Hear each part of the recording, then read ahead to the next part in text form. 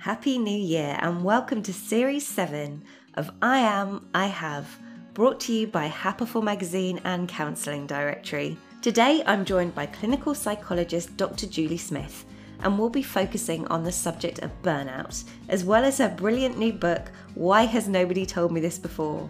We'll also be chatting about the impact of her supportive social media content around mental health and well-being. We know that the subject of burnout is a huge one and pressing for many of us. There's this drive for be more, do more, all of that kind of thing. And actually, the cost of that is the queue of people outside the therapy room door saying, I'm completely burnt out and I don't know what I'm doing with my life now. And my health is down the drain. There is a price to pay for relentless productivity that doesn't prioritize your health. Dr. Julie offers her thoughts on the causes, practical advice on what to do when you're moving towards burnout, and the everyday tools that can help. Before we start today's episode, I'd love to encourage you to download the free Happiful app. You can read our digital magazine whenever and wherever you want, and search for the perfect therapist, life coach, nutritionist, or hypnotherapist for you. I hope you enjoy listening to this episode as much as I love talking to Dr. Julie Smith. We'd love it if you could rate, review, and share I Am, I Have. It helps us to know what you'd like to hear more of and allows other people to find us. On today's podcast, I have the privilege of welcoming Dr. Julie Smith. Julie is a clinical psychologist who also shares amazing and supportive mental health content across social media and has most recently written a phenomenal book, Why Has Nobody Told Me This Before? Today, we'll be talking about Dr. Julie's work on and offline and the subject of burnout, which we know is a huge one for our listeners. So welcome, Dr. Julie. Thanks for having me. I'm really excited to be here. Obviously, we've seen a huge amount of you on social media, but now I've got a chance to read your book as well. There is so much we want to talk about, but let's start with you telling us what you think we should know about you. Sure. Well, I'm a clinical psychologist. I worked in the NHS for 10 years, and started this very small private practice so that I could sort of manage work more easily around my children and things like that. And during that time, I had lots of people coming along for therapy who, once they had the sort of educational aspect of therapy, so lots of people don't realize that, therapy isn't just about talking. You kind of learn a little bit about how your mind works, how you can influence your emotions and your mood and things like that. And for a lot of people, once they had that bit of education, they were sort of raring to go. They found that so empowering so that they felt that they could sort of manage their own mental health day to day more easily. And so I would sort of harp on at home about how, this information should be more available. People shouldn't have to pay to come and see someone like me to find out these sort of life skills. And so my husband said, well, go on then, make it available and, go put something on YouTube or something like that. So we did. We started to make a couple of videos initially for YouTube and at the same time discovered TikTok. And so we started to make some really short videos with just sort of bite-sized bits of information for people to take on board. I was really nervous about it. Thought, gosh, I'm going to be trolled or booed out of there. And, I thought, well, if it doesn't work out, we can just delete it and pretend it never happened. As it happens, people wanted that kind of information and it just sort of blew up within a matter of weeks. And that was the November before the first lockdown. So it just became this huge roller coaster ride. And we're now on, I think 3 million followers on TikTok and then another 500,000 on Instagram and more on YouTube. So it's become this sort of big community of really supportive, kind people who are really, people ask me about trolling and things like that, but they're such a supportive community who are all keen to learn about, how they can keep themselves well and help themselves to thrive and that sort of thing. So 2 years on, here we are. It's incredible. I mean, as you said, over 3 million people on TikTok, 500,000 on Instagram, who are all wanting to know more about how they can support themselves, their mental health, their daily health, resilience. And your content really taps into that because it's, as you said, bite-sized pieces of information that really resonate with people. The amount of times I've watched one of your posts and gone, oh, yes. And it's really made me take something on board, whether that's about, talking to myself more compassionately or thinking about the way I'm behaving in my work life. I think it really is hitting home with people. Do you have a sense of what that is and why it is resonating so much? I think I've tried to keep everything very much based on the things that we all face. And that's definitely how I've structured the book as well, is looking at, rather than sort of clinical diagnoses, is about the stresses and strains that we all face. So, there's a section on low mood, and there's a section on fear and anxiety, on motivation, on stress, on relationships, all those sorts of things. So, the sorts of life problems that we all face at some point, and there are these sets of skills that help us to get through. They don't make your life a problem free, but they're tools to help you take on those problems and get through to the other side. And you just mentioned the book there, and this is your first book. Why has nobody told me this before? As you said, you have different chapters on issues that affect us all in life. Tell us a bit about what you put in the book and how you want people to use that book. Sure. Well, I want it to be a resource. The short form video platforms were incredible for helping me to reach lots of people, but you're restricted to that 60-second limit on your videos. So there's only so much detail you can get into a video. I had lots of feedback from people saying, I'd love more details on this, or how can I do that? And I want it step by step. And so we've started to put sort of some longer videos on YouTube with some of those step by steps. But I also wanted this one place where people could go to, you could keep it on your coffee table. And then as, different things get thrown at you in life, that you could dip in, go right to that section and look at, okay, what helps? What's helped other people in these sorts of scenarios? And how can I use those, with some really clear, detailed step by step. So I've kept it all, those normal problems that we all face at some point, and also things like, how to help other people, because for every person who's struggling with something, they're surrounded in family and friends who are thinking, oh, I'm not really sure how to support them.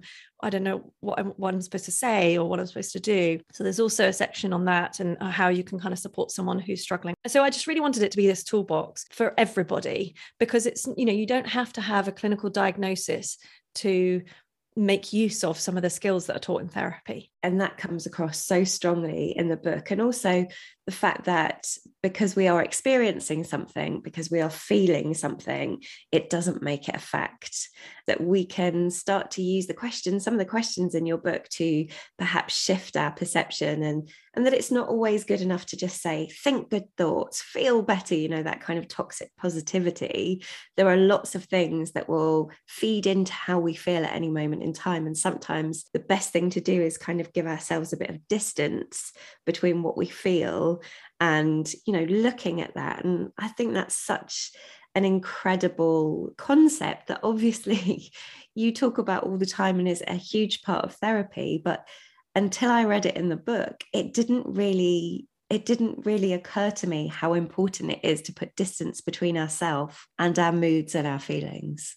Yeah, that it's something that happens to you. It's an experience rather than who you are as such. Your notion that emotions are information, I think, really stood out for me. It's a great piece of information that those emotions are telling us something. Thank you. Talking about emotions and feelings, today we're going to talk about burnout. And I'm so grateful to you for coming on to talk about this, because we know for a fact that this is something our audiences really, really want to hear more about. Over the past couple of years with both Counselling Directory and Haberful, people have been researching burnout because it's been a tough couple of years. I mean, we're now in 2022, but the last 2 years have been significantly difficult on a number of different levels for a number of different people. And although we might have just had Christmas, a lot of people will have worked through that. Or as we know, when you have families, no matter what your family looks like, even a festive season can be work and can be taxing emotionally.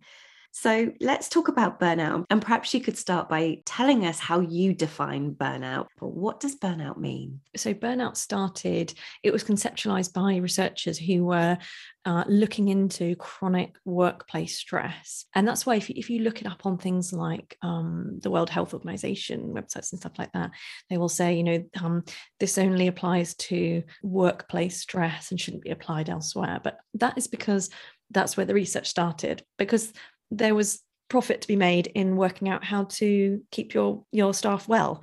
And so that's where all the, the research has been done. As a clinician who's worked with people outside of paid employment, I see that same collection of symptoms in people who are unpaid carers, parents, foster parents, all sorts of people who aren't in paid employment still experience burnout, in my opinion. So it's not a clinical diagnosis. It's not something you go to your doctor and be diagnosed with. It's not a disorder. It's this collection of symptoms or a syndrome that, if it's present, would have a significant impact on your mental health and your physical health. So it's a really serious health issue that we can't ignore. You have to address it. And if you don't address it, it will find a way of outing itself, if you like.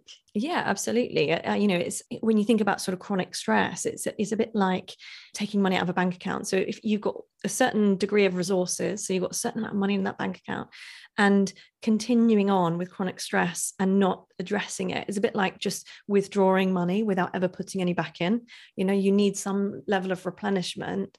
Otherwise, there is a point at which you reach zero and you feel like you've got nothing left. And then, then there's sort of big amounts of time off work and much more intense problems. That was a great analogy that you had there. And you also talk in your book about it's like driving a car in second gear on the motorway. You can do it, but there's ultimately going to be some damage.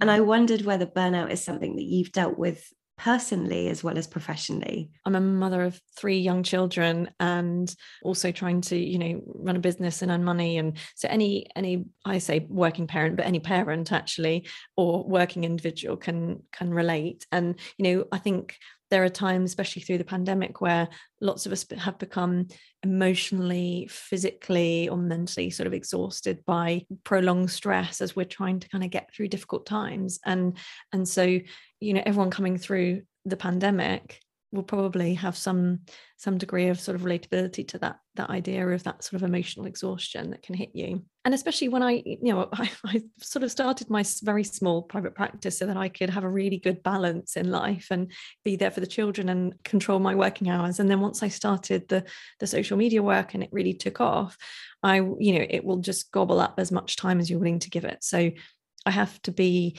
really quite conscious in my decisions now about how I balance the week, and taking a day back to be with my smallest son who's not at school yet and things like that, so that I don't burn out myself. I have to kind of practice what I preach. People will relate to that as a parent, as someone who's working, and as you said, even if you're not a parent or you're working or whatever your circumstances are, there will be a point at which, with everything else that's going on in the world, you can get depleted.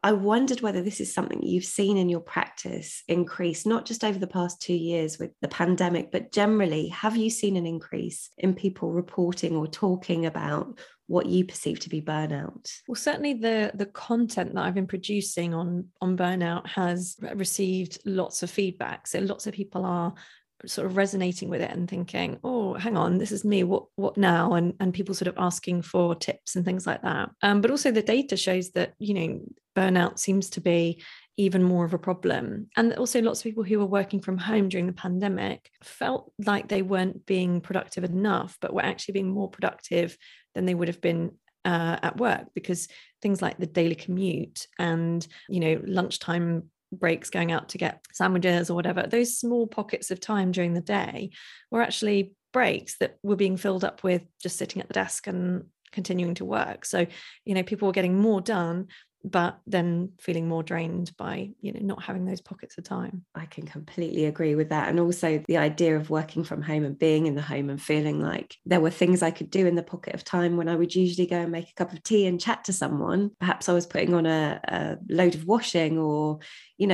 kind of cramming that time and feeling like almost masking anxiety with productivity, which can leave you feeling quite burnt out. Yeah, some of those sort of smaller things can give you a little bit of a sense of control in the chaos, can't they? If you can manage to get the house clean, or if you can manage to get X, Y, and Z done and clear the desk, then things will feel a bit more manageable. And there's something to be said for that to a degree. But also, I think in our culture, there's this real idea that productivity is it's sort of linked to our self-worth in some way, and then it becomes difficult to take breaks because people feel guilty about not doing something productive. And then it, instead of seeing taking a break as something that you do to maintain your health in the same way that you do when you're cleaning your teeth in the morning, you're looking after your dental health. It's just something you do. Whereas sitting down to take a break has become this thing that's associated with laziness rather than good health, which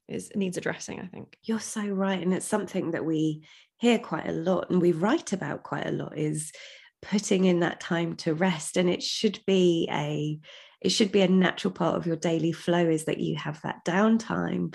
And yet, with the culture perhaps that's emerged, those words, things like side hustle and, the need to learn, the need to keep on improving and evolving, it's almost as if there is a pushback against rest.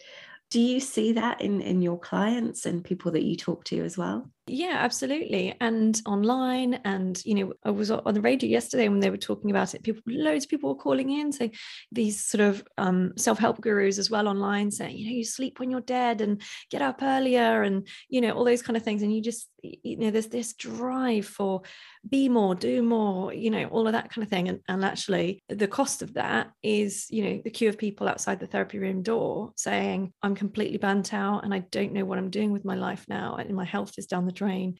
There is a price to pay for relentless productivity that doesn't prioritize your health. That's fantastic. And perhaps we can go on to burnout itself and how you might start to see that in somebody. What would be the signs? Obviously, everybody is completely different, but what would be the signs of burnout, perhaps in ourselves or in others, that we could look out for?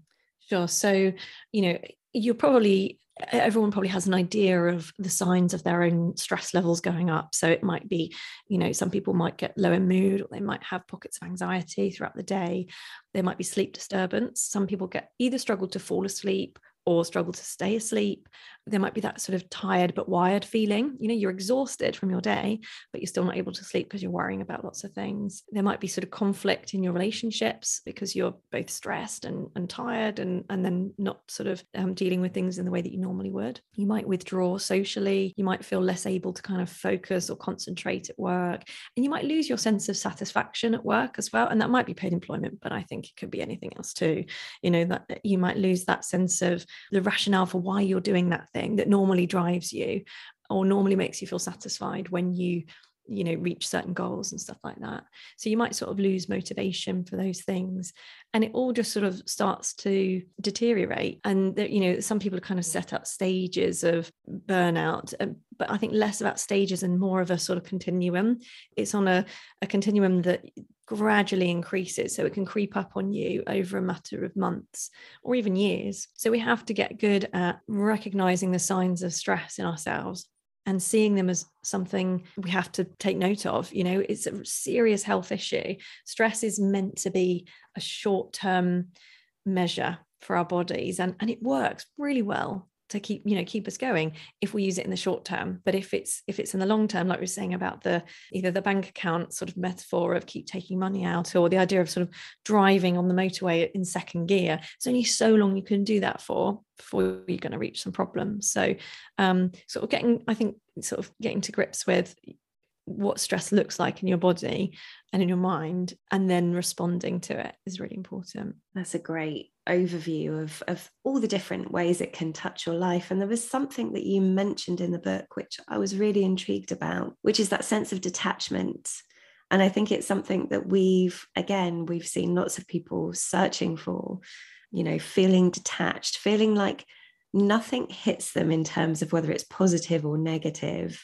It just feels like everything, even socializing or seeing people they love, feels like part of the chore of life, things that have to be done. Is there anything you can say about that and that kind of feeling of detachment? Yeah, I think sometimes that can, indicate as well.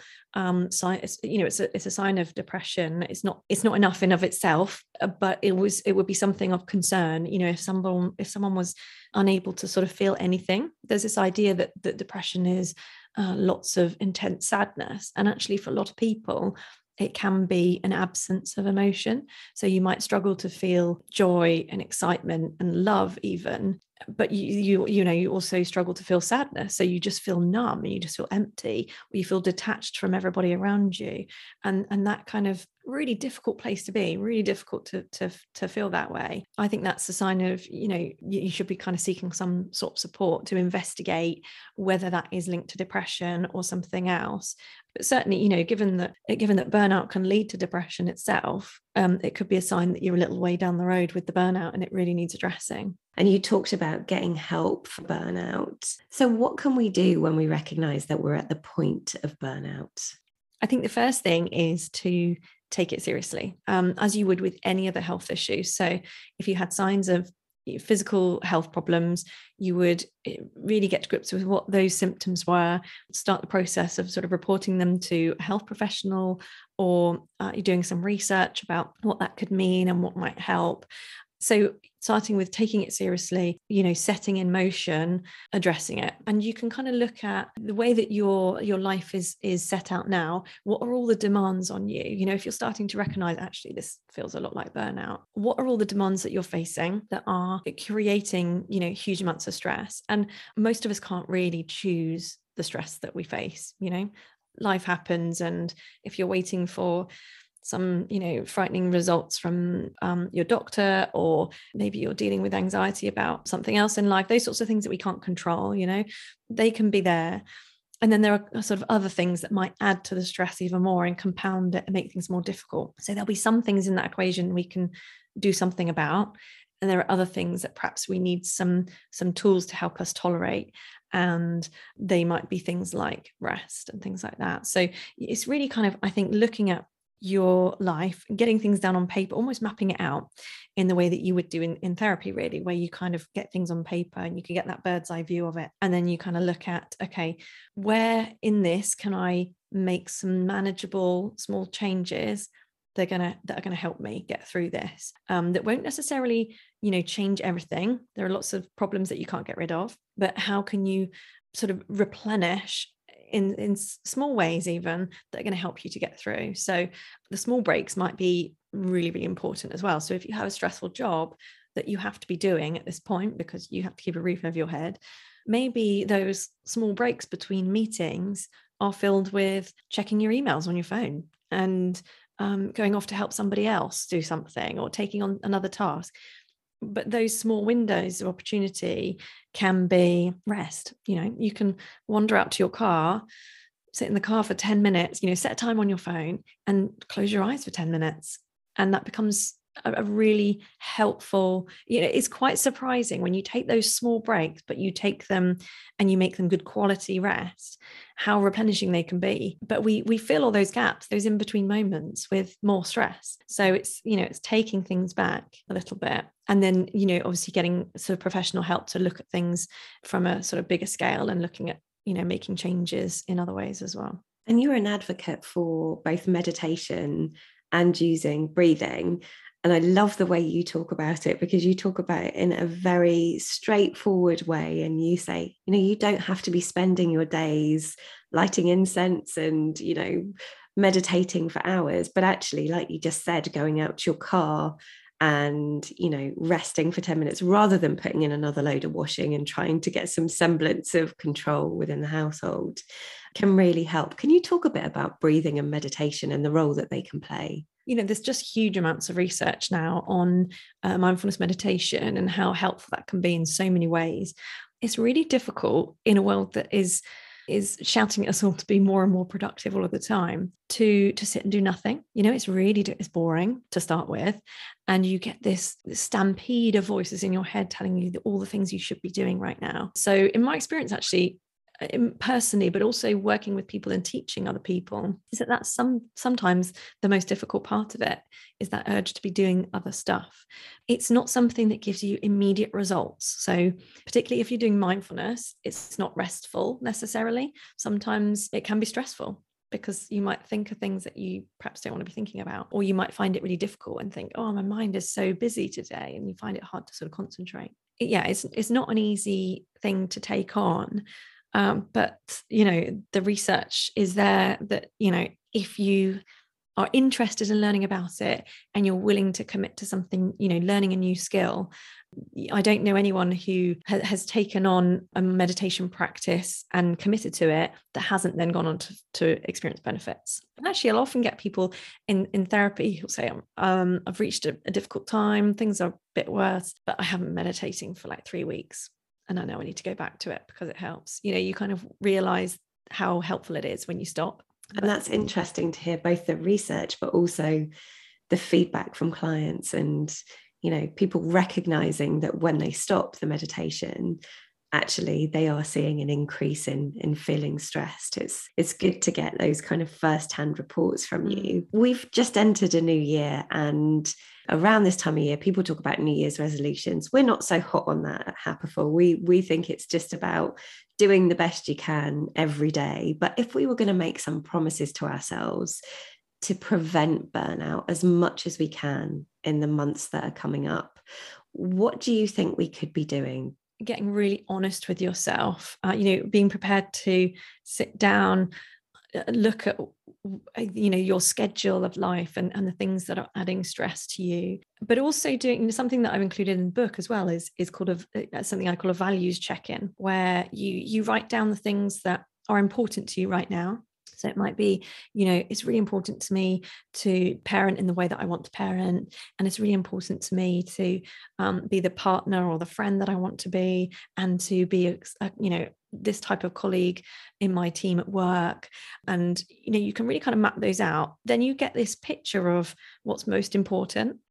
Stress with meaning is slightly different to stress that doesn't feel it has meaning. We kind of pile our lives up with all of these responsibilities, some of which we need and help us to make life feel more meaningful, and others not so much. So, doing a little values checking can help you work out what's really important to me and what can go. And if something's not important to you, but it's bringing lots of stress, then it's working out, where can I make some changes? What I love about your suggestions is that they are completely doable. They're completely doable with a pad and a piece of paper.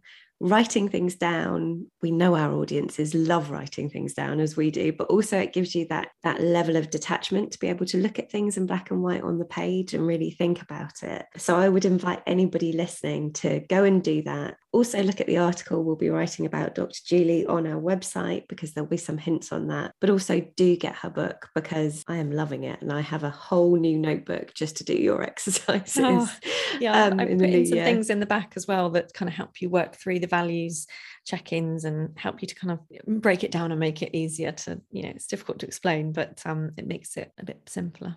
Well, it's wonderful to have a guide. And just before we finish, you've talked about working with a mental health professional. Can you say anything more about that, about finding a mental health professional to work with? Obviously, you are a clinical psychologist. For somebody who's listening to this who hasn't gone through working with a therapist before and is thinking about it for the first time, what would you say to them? Do you know, it's something that's come up a lot and has actually kept me going through all the social media stuff, is the feedback that, lots of people would message and say, that post you did really inspired me to seek some help. I started therapy a few weeks ago. It's really helping. Thank you so much. I feel almost emotional kind of talking about it, because there are just loads that come through where people have been inspired to seek help.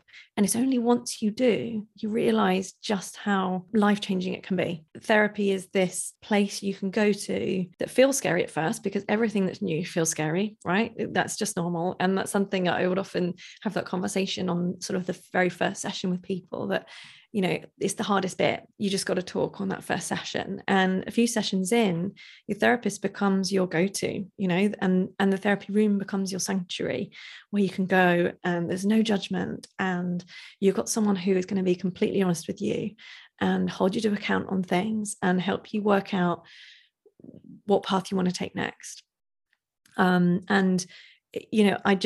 It's an incredible journey that people can take on, and a massive, investment in yourself. Yeah, for anyone even contemplating it, if it's possible to you and it's available to you, then go for it. Absolutely. That's wonderful.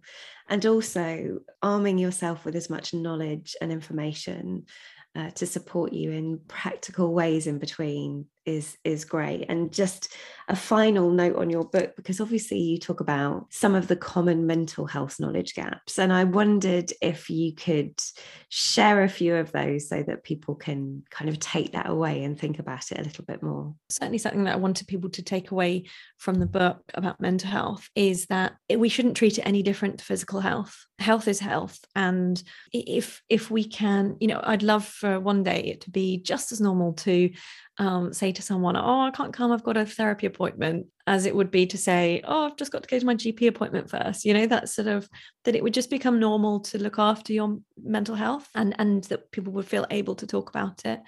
Something else that I wanted people to take away is that you're not at the mercy of health problems. There are lots of things we can do to manage our health. In the way that we do, physical health, our mental health, we can do the same. So, that's where the book becomes a sort of toolbox, really, of there are lots of small things you can do.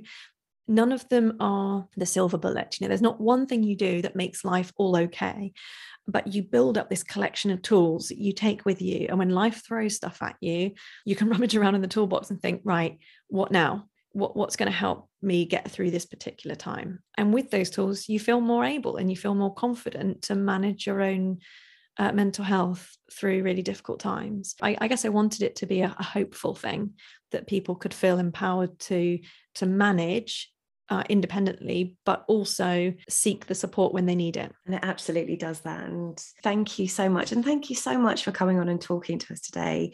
It's been fantastic. And I am sure if you're listening to this, you will have already seen Dr. Julie Smith's TikTok, Instagram, but could you just share where people can find you just in case they haven't? Yeah, so on Instagram, I'm Dr. Julie, and on YouTube as well. That's a good place to go because I'm putting some sort of longer videos with more details in and stuff like that. So either YouTube or Instagram is a good place to start.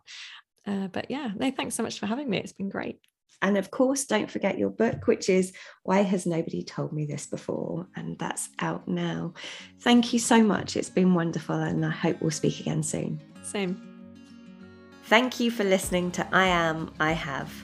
Don't forget to check out the counselling directory or download the free Happiful app.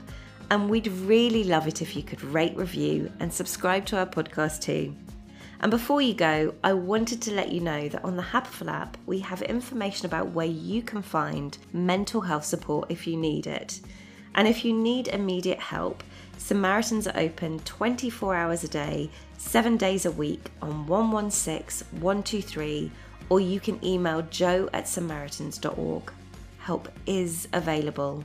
This podcast is hosted and produced by me, Lucy Donoghue for Happiful. I hope you'll listen again soon.